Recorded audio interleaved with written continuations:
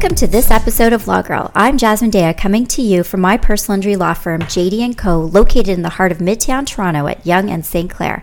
Joining me is Nader Marzouk, co-owner of Figures in Yorkville and company Resto Bar in Mississauga, and of course, regulars on King Street in the heart of downtown Toronto, and I understand a few A&W restaurants also. Thank you so much for coming by my office today. My intention of inviting you over was to discuss personal injury in the context of restaurants and bars. But before I delve into that topic, tell us a bit about yourself. How did you get into the restaurant scene? Oh, that's I'll try to condense it as much as I can. It's a pretty long story. I'm actually a computer science grad out of U of T. That's my background. Had this website back in 2001 called Meet Me in TO. Some of you may have heard of it. Effectively, it was a social network before the term social network was even coined, before Facebook, before MySpace. And trying to basically find our way through a profitable business model, utilizing it. We found ourselves in the hospitality world, became exceptionally good at it, fell in love with it, and here we are a couple of decades later. So your restaurants are not just your typical restaurant. They are some of the hottest places to be in terms of nightlife, more the resto bar type. Was that always the plan? So we don't actually approach each venue with a it's not like we're thinking 5 years ahead, we need to open up this type of venue. We very much let the space speak to us about what it can accommodate, both in the neighborhood as well as what the general layout of the space enables us to do. Regulars is a great example of that.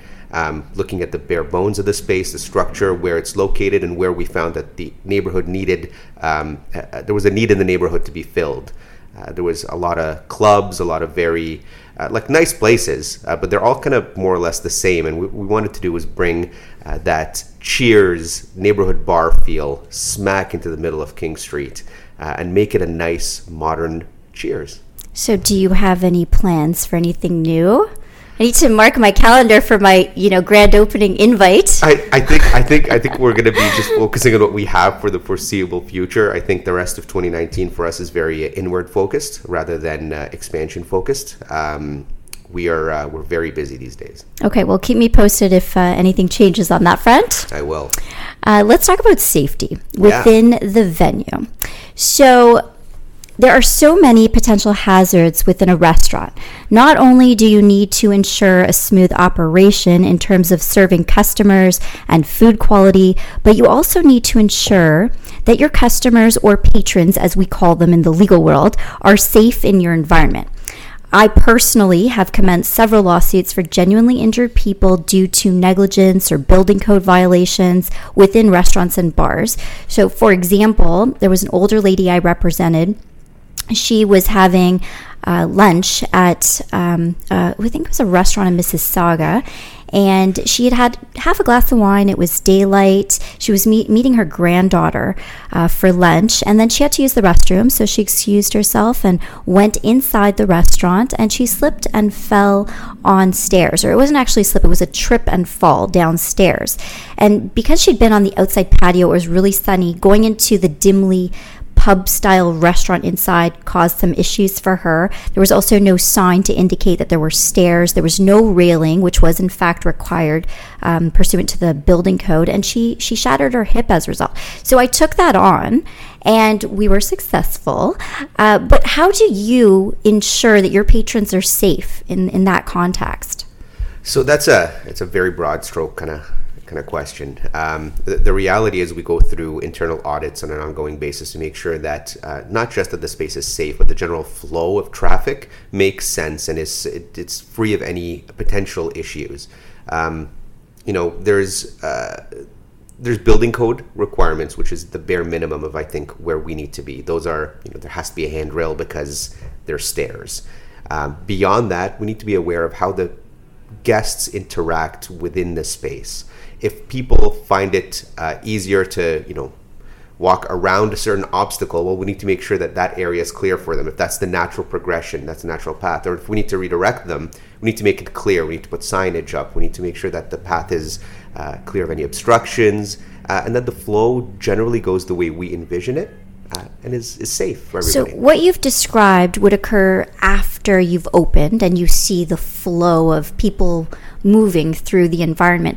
What about before you open? So when you first open one of your restaurants, do you have an inspector come through from the city? Do you have another company you hire? What do you do? The inspector coming through is a requirement Yes. for opening. So we actually have to undergo both building, municipal inspections, by law, fire has to come in. The city actually has a lot of really robust guidelines that ensure that what I call the bare minimum requirements are actually met. That is making sure that there's enough exits out there, that the exits are wide enough for everybody to go through based on your capacity, that there's no block or potential hazard in the way in case that there is an emergency and people need to exit the building. But beyond that, we do internal checks ourselves. I mean, we envision a certain interaction before we open. Sometimes we're bang on, but sometimes we see little nuances that we have to adjust as we open. But we do. It's a bit of an internal audit where we go through and say, okay, this is how we expect people to interact. Have we done what we can to ensure that everything is safe within that model of interaction?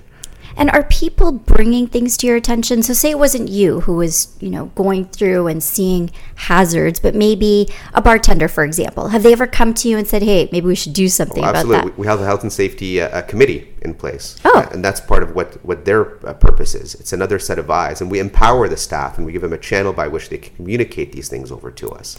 And that health and safety committee, is that required by the city? I believe it's a municipal requirement. Yeah. Okay. Once you get beyond a certain number of employees, it is something that you're supposed to put in place. But the reality is that a lot of people don't utilize it for what it's meant to be for. They kind of put these things in place just to comply without really utilizing them to the betterment of the business. Mm-hmm. For us, it does a lot of good. Beyond just the identification of potential hazards for guests, it also makes sure that we identify potential hazards for our employees. In the back working areas, it gives them a channel by which they can communicate things back over to us, which sometimes is a daunting thing. Even though we see everybody on a daily basis, this idea of going up to the owner and going, "Hey, I just saw this," is a very difficult interaction for a lot of people.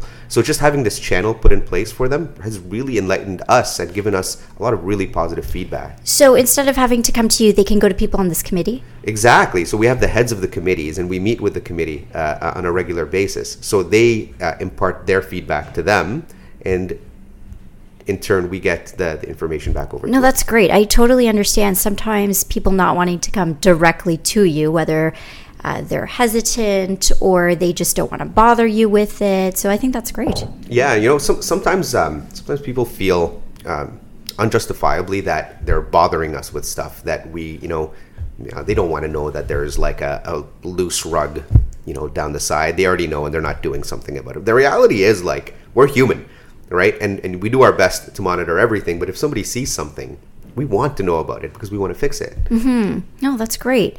Let's switch gears a bit and talk about security. Yeah. So some of your restaurants turn more into a bar, lounge, sort of nightclub atmosphere, depending on the night. Yeah. What do you do, or what did you decide to do? Getting back to, did you have a plan? Like, for example, regulars. Did you know that it was going to turn into this, or did you think it was going to be more low key? And let's start with that. Yeah. So that was actually part of our business model. Regulars is a bar, but we did want to bring in a little bit of energy on the weekends at night. We're fortunate to be very busy, which adds a good bit of energy into the night. But we definitely wanted to make sure that we had security in order to prevent any issues from occurring in the first place. And when you knew that you needed security for that venue, did you decide, let's hire in-house, let's get a company? What did you decide, and how did you come to that conclusion? We got an external company simply on a business decision that we didn't want to take on all of the work involved in training, certifying, and the ongoing work that is needed to make sure that your security guards are up to the level that they need to be.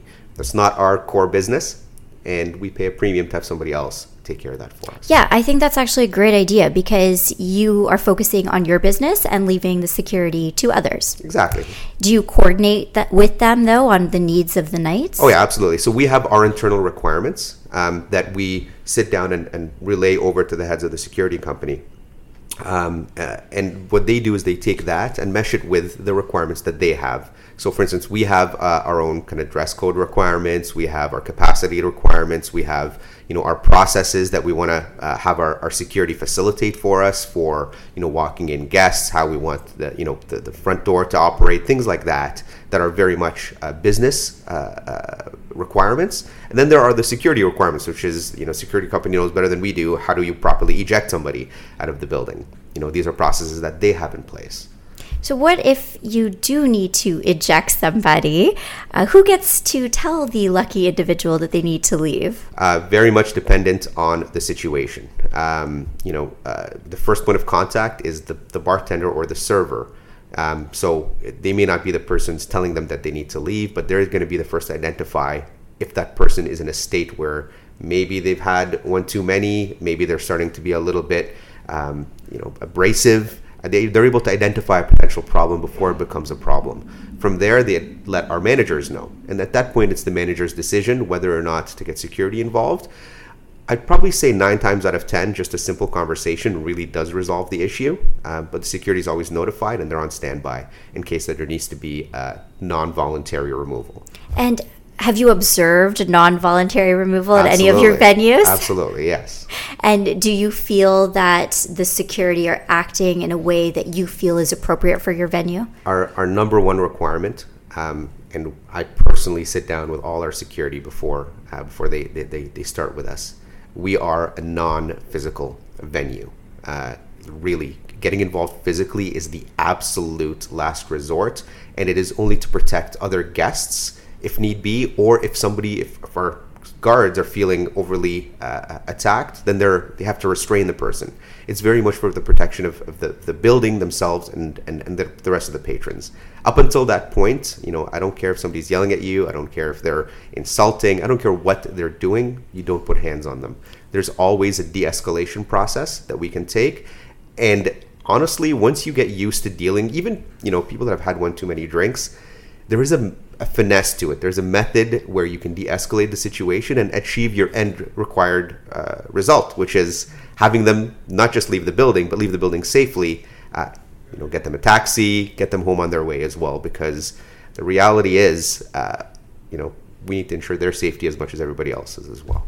I honestly love your answer because, as you know, one of my areas of specialty in personal injury is bouncer assault claims, and people have taken it really personally. And I'm trying to explain to people, I love our nightlife. I love the city. It's people that are in positions of authority that are doing things that they shouldn't be doing. Because as you said, usually there are ways to deal with things without it getting into a violent altercation. Absolutely. So you touched a little bit on the one too many situation. Yeah. Let's talk about alcohol and service of alcohol. So you have people serving alcohol, so they all have to be Smart Serve certified. Absolutely. And they are. Absolutely. And what if an individual is, acting belligerent? They are showing visible signs of intoxication. What needs to be done? Well, the first thing is, you stop service. Yes. That's a certainty. But beyond there, very much dependent on the situation, because there are varying degrees. Sometimes you have somebody who's relatively calm, but they're, starting to reach that point. Again, always preferring the least, the action of least friction. So sometimes a conversation saying, hey, Bob, you've had one too many. I think we're kind of done for the night. But hey, what are you doing after? Oh, awesome. Do you want me to get you a cab? That goes a long way, and honestly, the guest appreciates the gesture, and they typically understand.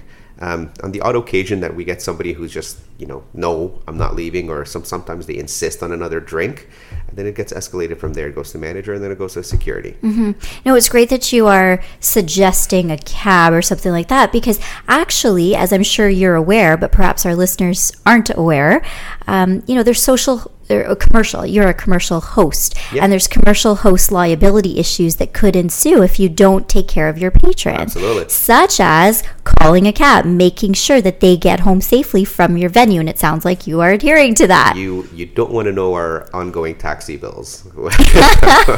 Oh, so next time there, I'm going to be like, I think I need a taxi. If you really need one, we have the vouchers. For All right, very good. Good to know.